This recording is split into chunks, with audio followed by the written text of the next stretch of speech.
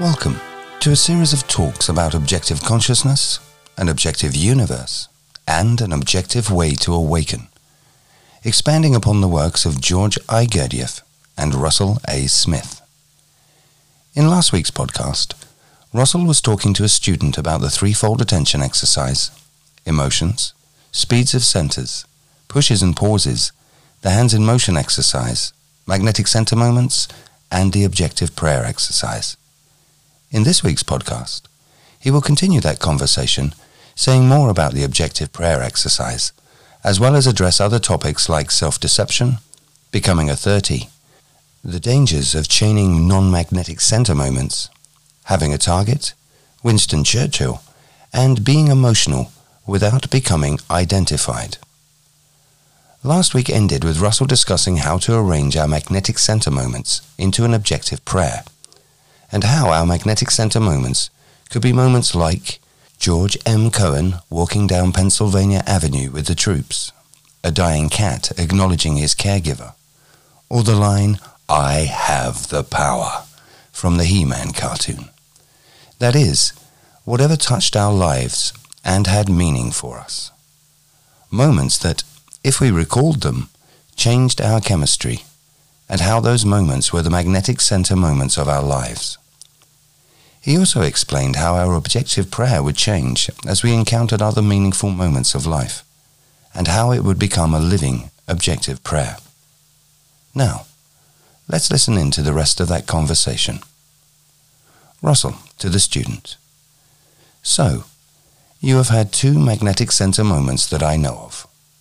One being the moment which occurred when you were reading Life is Real, Only Then When I Am, and encountered your emotional center, and as a result, had trioscopic vision. The other being the objective exercise, which woke you up 2 weeks ago. If you recall those moments now, do they still change your chemistry? Student. Oh yes, they are both very strong, especially the objective exercise, which woke me up 2 weeks ago. How could it not?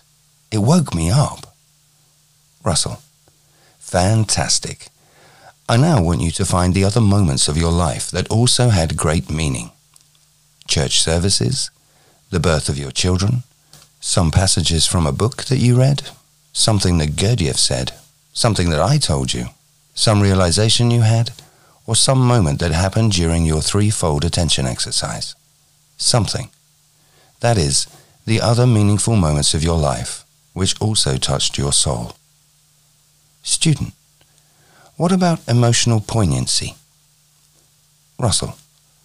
Well, I suppose that too is allowed. However, it is better to find uplifting moments rather than ones that were poignant. That is, moments that lifted you up rather than ones that painfully affected your feelings.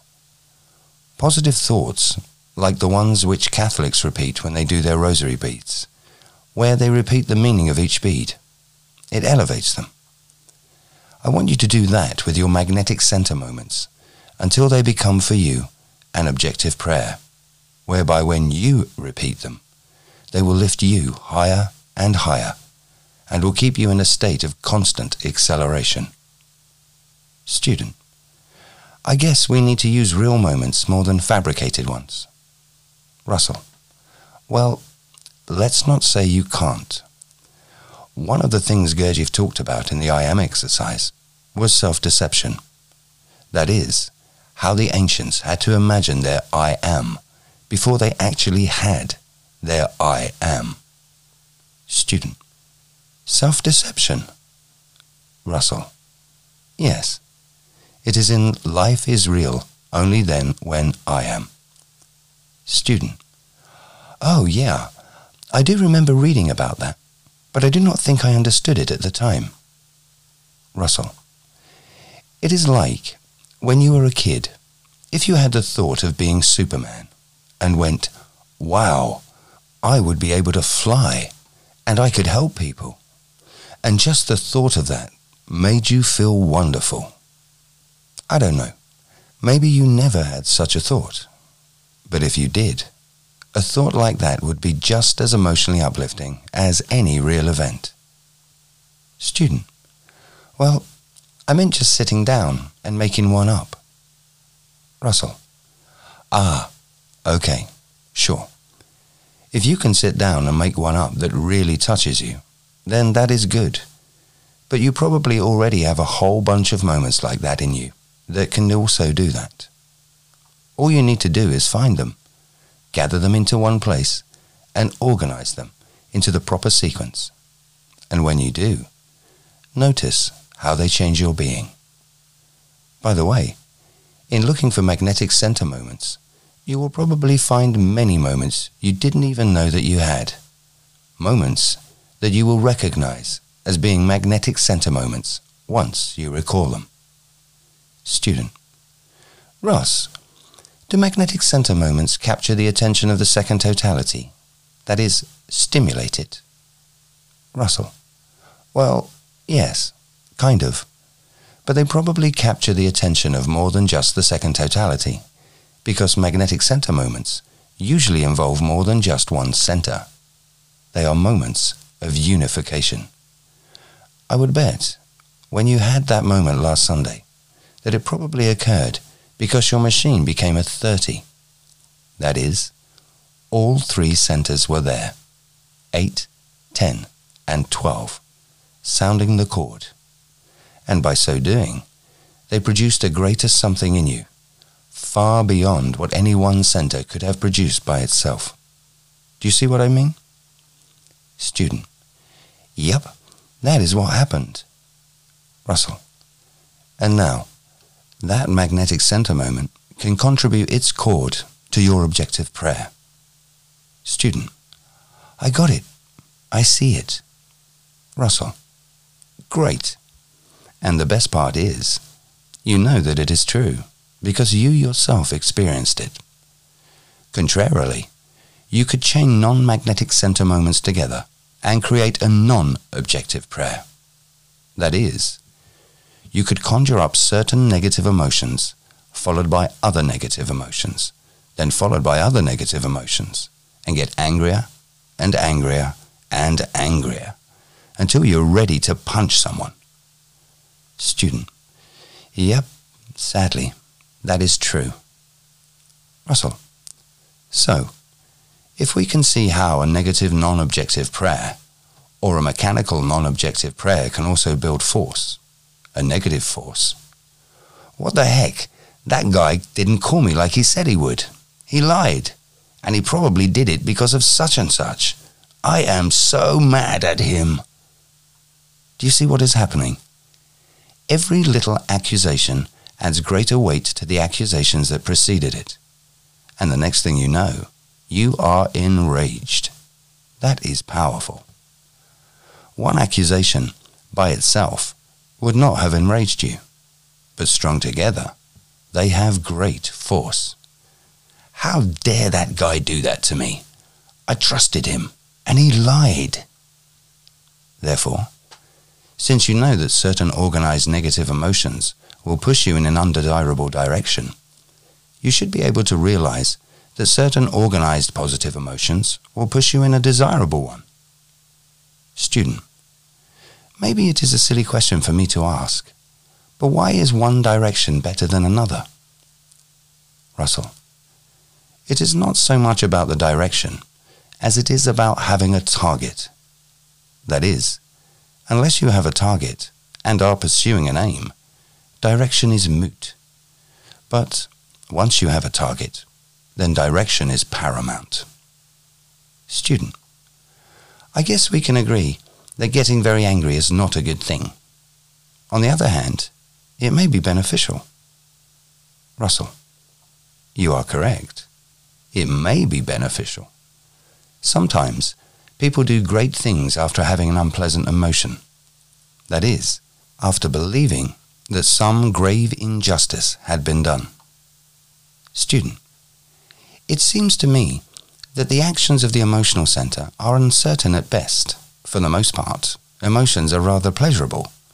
But considering how we react and constantly judge the world, emotions can be very unpleasant. So, what does that tell us? Russell.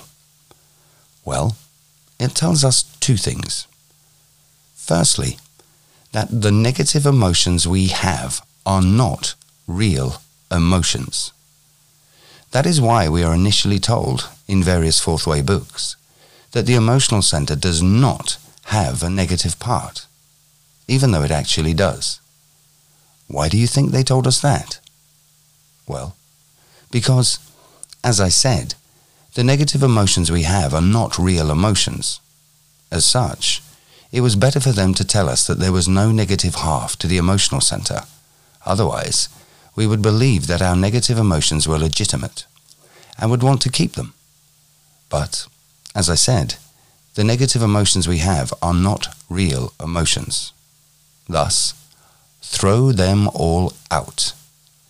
Secondly, there are real negative emotions, which Gurdjieff indicated in Views from the Real World, where he said that real negative emotions are the rudimentary beginnings of something higher.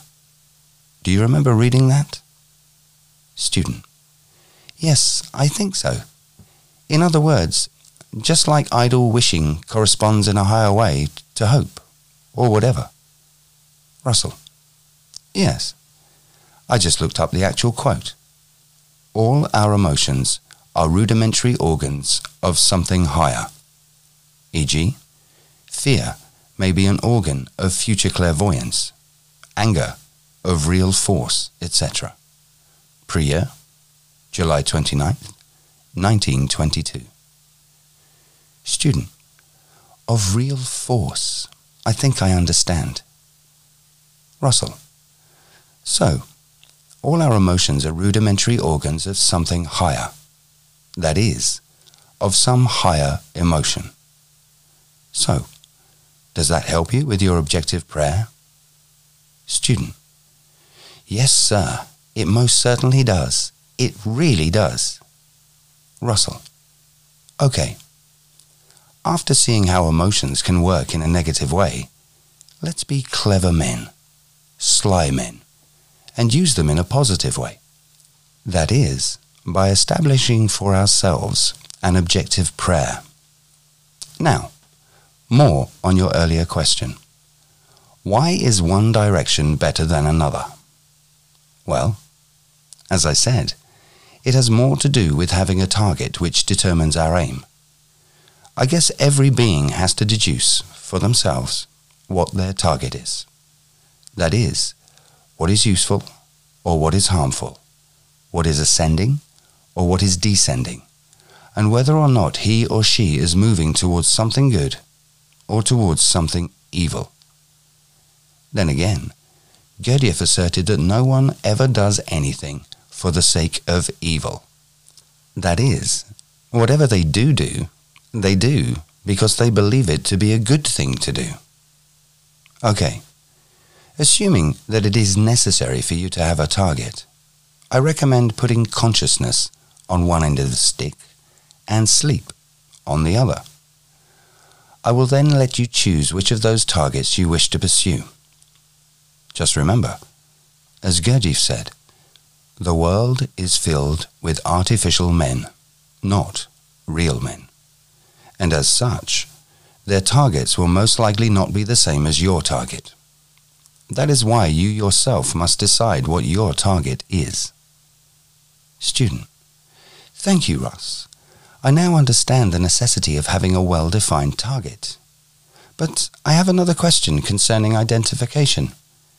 How can you have an emotion that you do not identify with? Russell: That is a very good question. One of the things we are told about identification is that it permeates everything at every moment.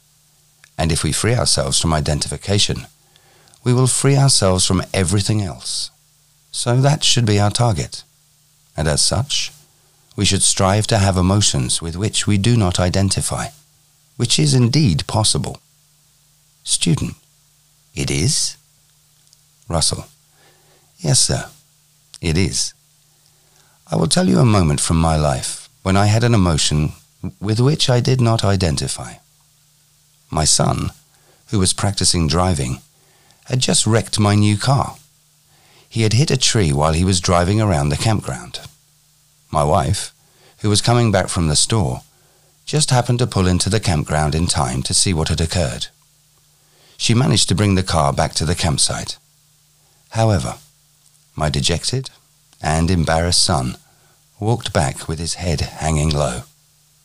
When he arrived, knowing what he must be going through, I went out, greeted him on the road, hugged him, and said, "Congratulations, you just had your first accident."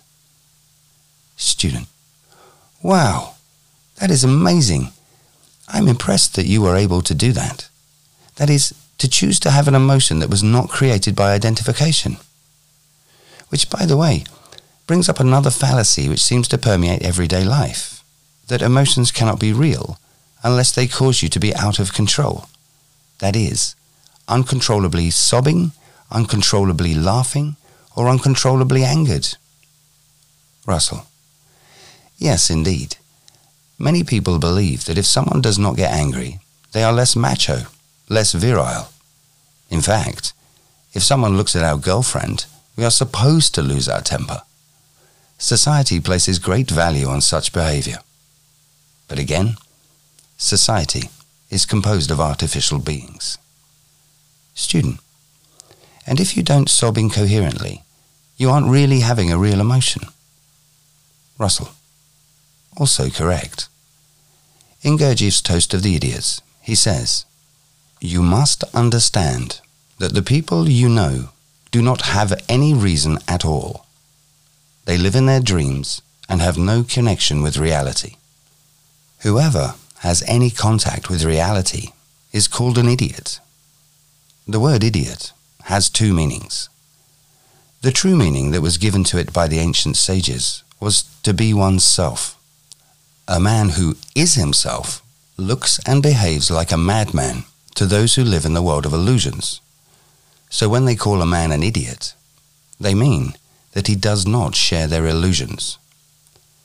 Everyone who decides to work on himself is an idiot in both meanings. The wise know that he is seeking for reality. The foolish think he has taken leave of his senses. We here are supposed to be seeking for reality, so we should all be idiots. But no one can make you an idiot. You must choose it for yourself."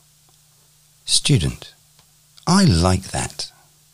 Okay, I have another question for you. If I am watching a television show, and let's say it is a little bit sappy, and I feel emotional pungency, am I identifying with something?" Russell: "No.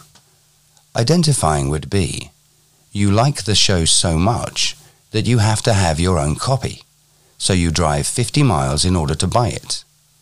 Or you fly to California to visit the studio where it was produced in order to obtain the script and to meet the actors. That would be identification. Or, on the contrary, if you did not like the movie, then identification would be hosting a movie burning party so that people could bring any recordings that they have of the movie and burn them at the party. Or attending a rally so that you could march up and down the road in front of the TV station that broadcast the movie, shouting and protesting and throwing bricks through their windows." Student: "Okay, I understand. But surely there are less objectionable or less strenuous forms of identification?" Russell: "Well, identification is identification. Where is the line between good identification and not so good identification? If you are not identified, that is, if you are not absorbed by the moment, you will have no need to respond, either by throwing bricks through their windows or by cursing them under your breath. But if you are identified, that is, if you are absorbed by the moment, then you will definitely feel a need to respond, and as such, probably will." Student: "If I get absorbed by the moment, I bet I won't be able to remember myself." Russell: "That is correct. Or, if you forgot that you are watching a TV show and thereby get angry with the actors, you probably won't be able to remember yourself either. However, if you realize that you are watching a TV show and allowing yourself to be touched by its meaning, then you probably will be able to remember yourself. Or you probably are remembering yourself. Student: that is what I always tell my boys. Just remember, you are in Papa's bedroom watching the TV. Russell: that is good advice. On a similar note, it was reported that Winston Churchill would cry if he saw a bird killed in his yard, and he wasn't ashamed of his tears. Is that identification? Or was he just in contact with life? Now, if he went out and tried to beat up the guy or kill the cat who killed the bird, then that would be identification. Or, if he enclosed his yard so that birds could not die in his yard so that he wouldn't have to cry, that too would be identification. Identification always rules you, always incites action. However, it is good to allow yourself to feel the meaning of things. If you do not, you will have some work to do. For instance, when Lassie comes home to Timmy, if you do not feel the joy of that event, then something in you needs to be developed. Student: on the other hand, it is just a movie. Russell: yes, that is correct. It is just a movie. A movie that has meaning. So the question is, what is the proper way to perceive events? I want to perceive them in a way that offers me astral food, higher emotional food. Don't you? For me, the movie Pollyanna has been a reminding factor. It is about a girl who always finds good in almost everything that happens. I like that. Or another one. The idea that it is okay to care. That is, to take in a wounded bird and try to heal its broken wing, even though you can't. That is not identification. That is caring. Student: well, you do have a lot of dogs that you care for. Russell: yes, I do, and I love them all. On the other hand, I have taken many stray dogs to the pound, which were probably euthanized.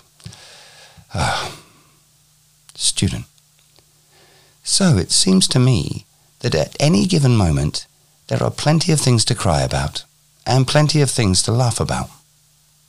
Russell: that is correct. Fortunately, we have choice. That is, we have the ability to choose our thoughts, which is certainly better than allowing life to choose them for us.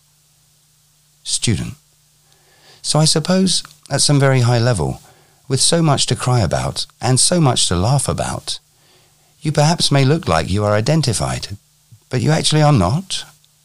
Russell: indeed. It is all a matter of control. You can be emotionally in control or emotionally not in control. You can choose to weep or choose not to weep.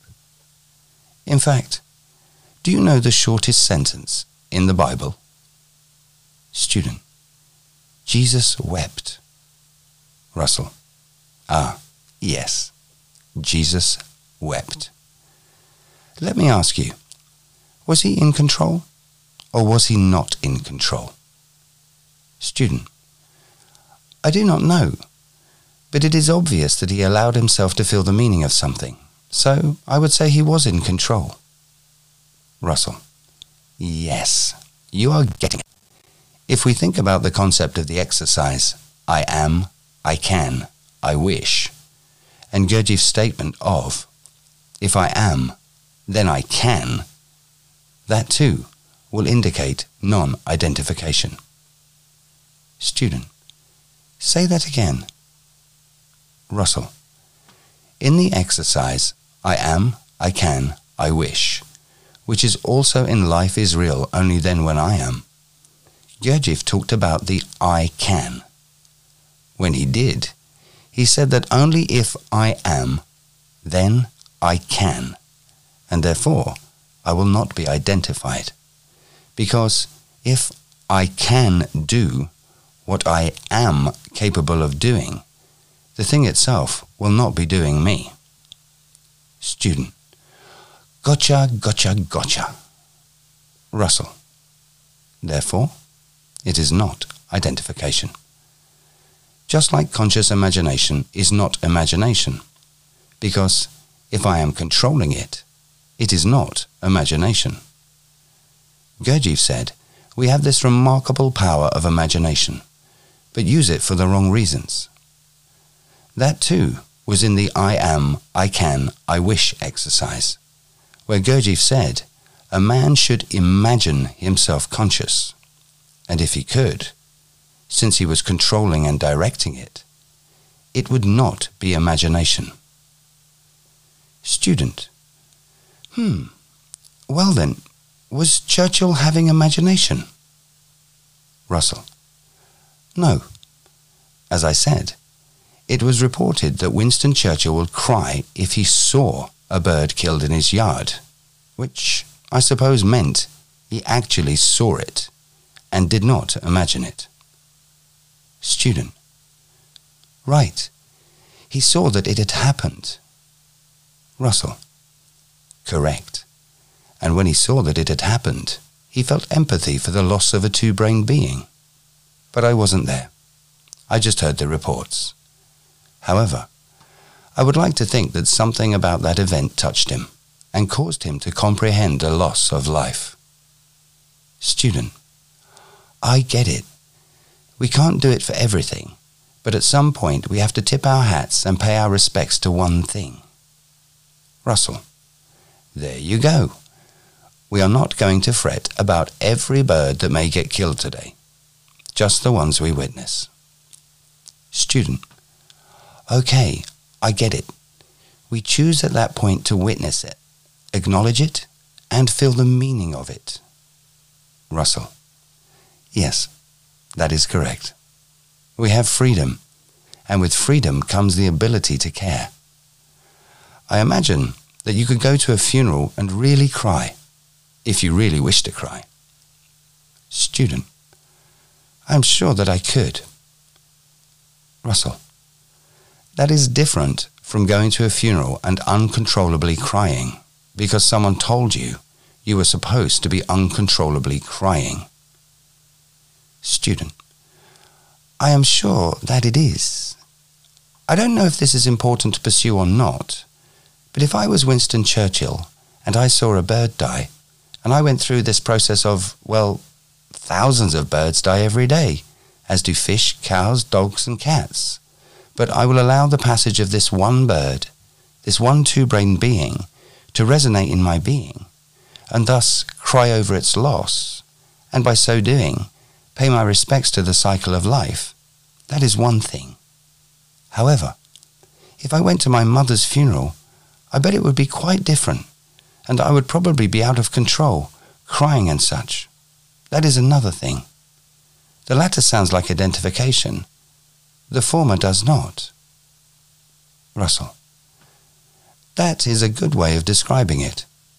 Yet, if you went to your mother's funeral and could see her just like you saw the bird, that is, as a life form reaching a moment of termination, which you happen to be aware of, and you allowed yourself to acknowledge that something or someone's life had ended, and you were touched by it, and saddened by it, and I don't want to use the words that are colloquially used like remorse and grief and such, but you simply allowed yourself to recognize the event as an event, albeit a sad event, one that caused you to consider the meaning of life and death, and saw the whole spectrum of existence from its beginning to its end, and then choose to rejoice over its existence, which made you cry.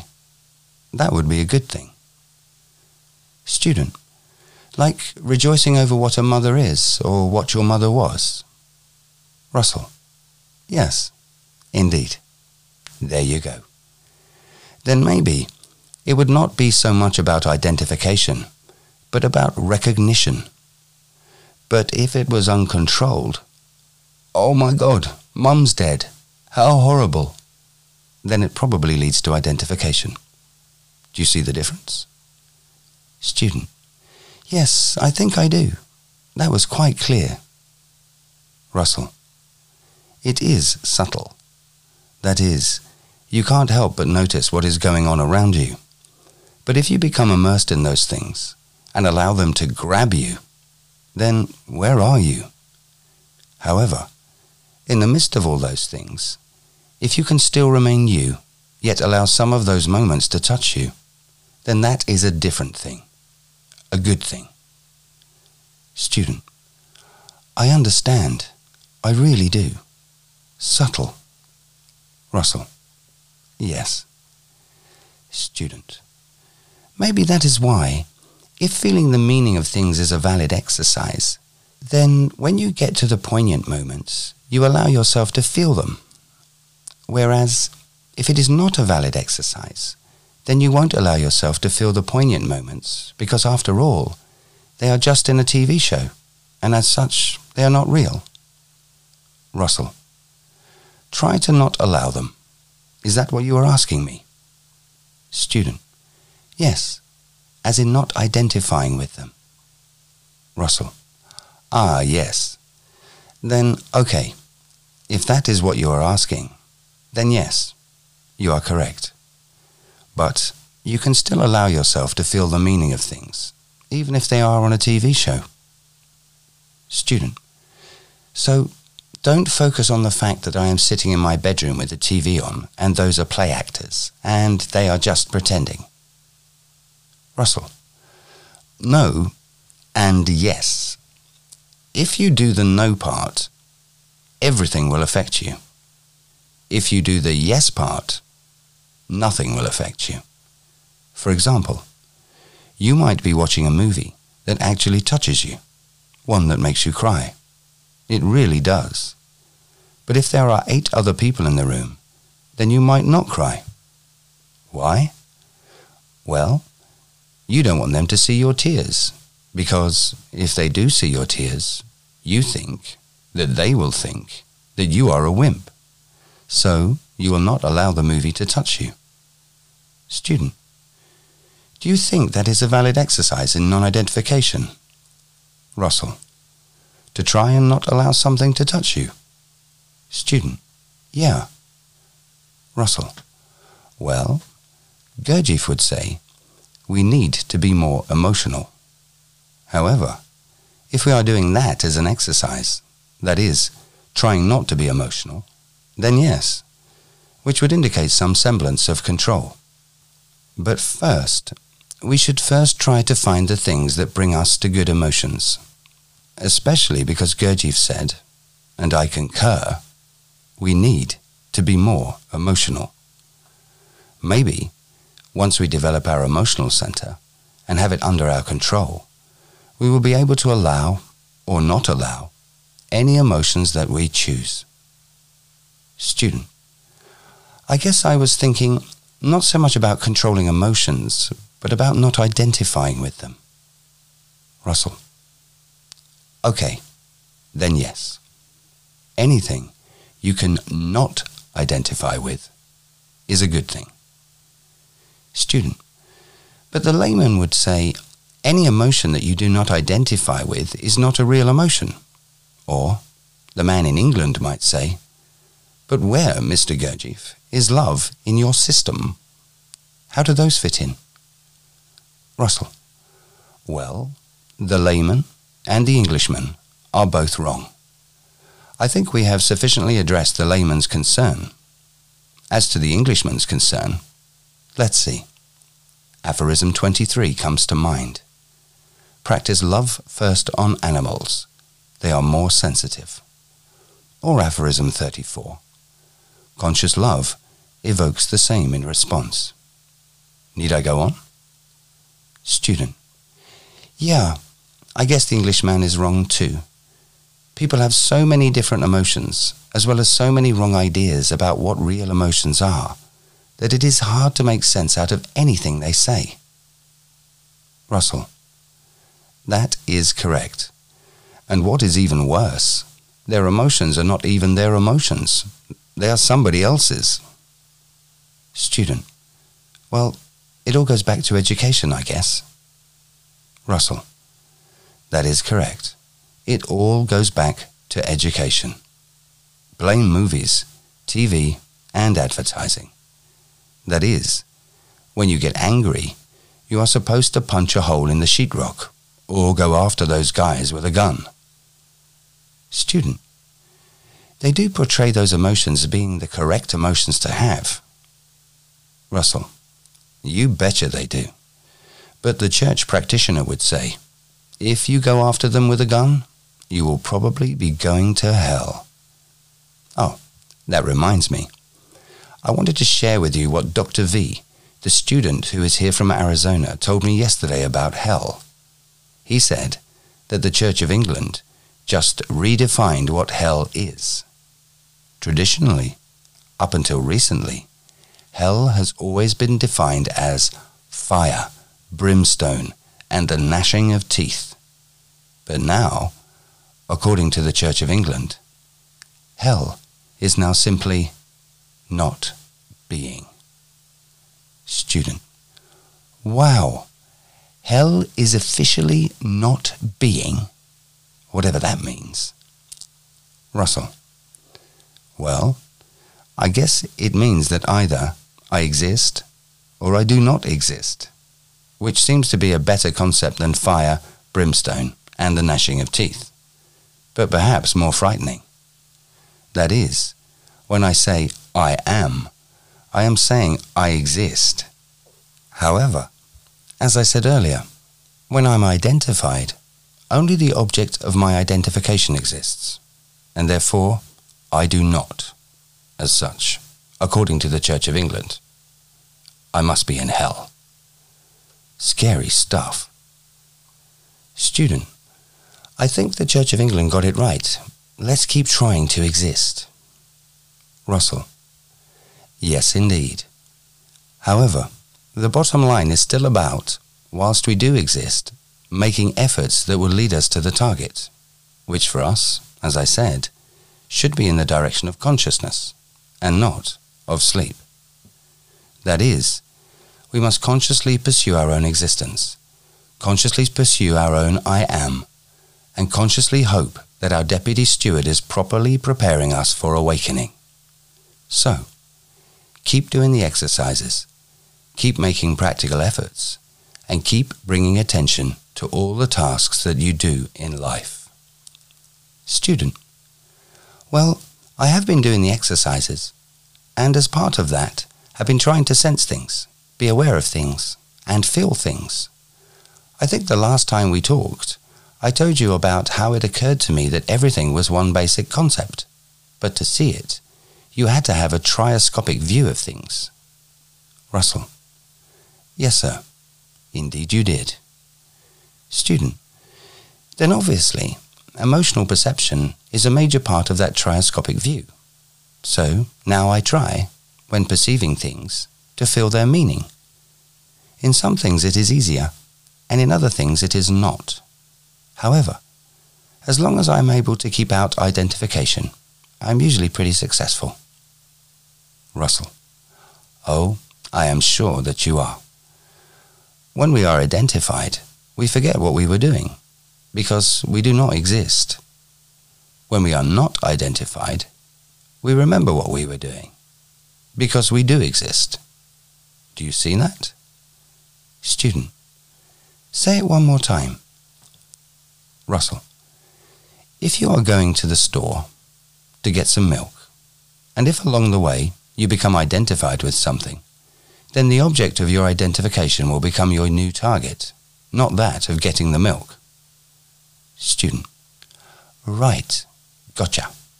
Well, I think that covers me. Russell: Good phone call, sir. Student: Well, it was good for me too. I need these charges. I need these refocusings.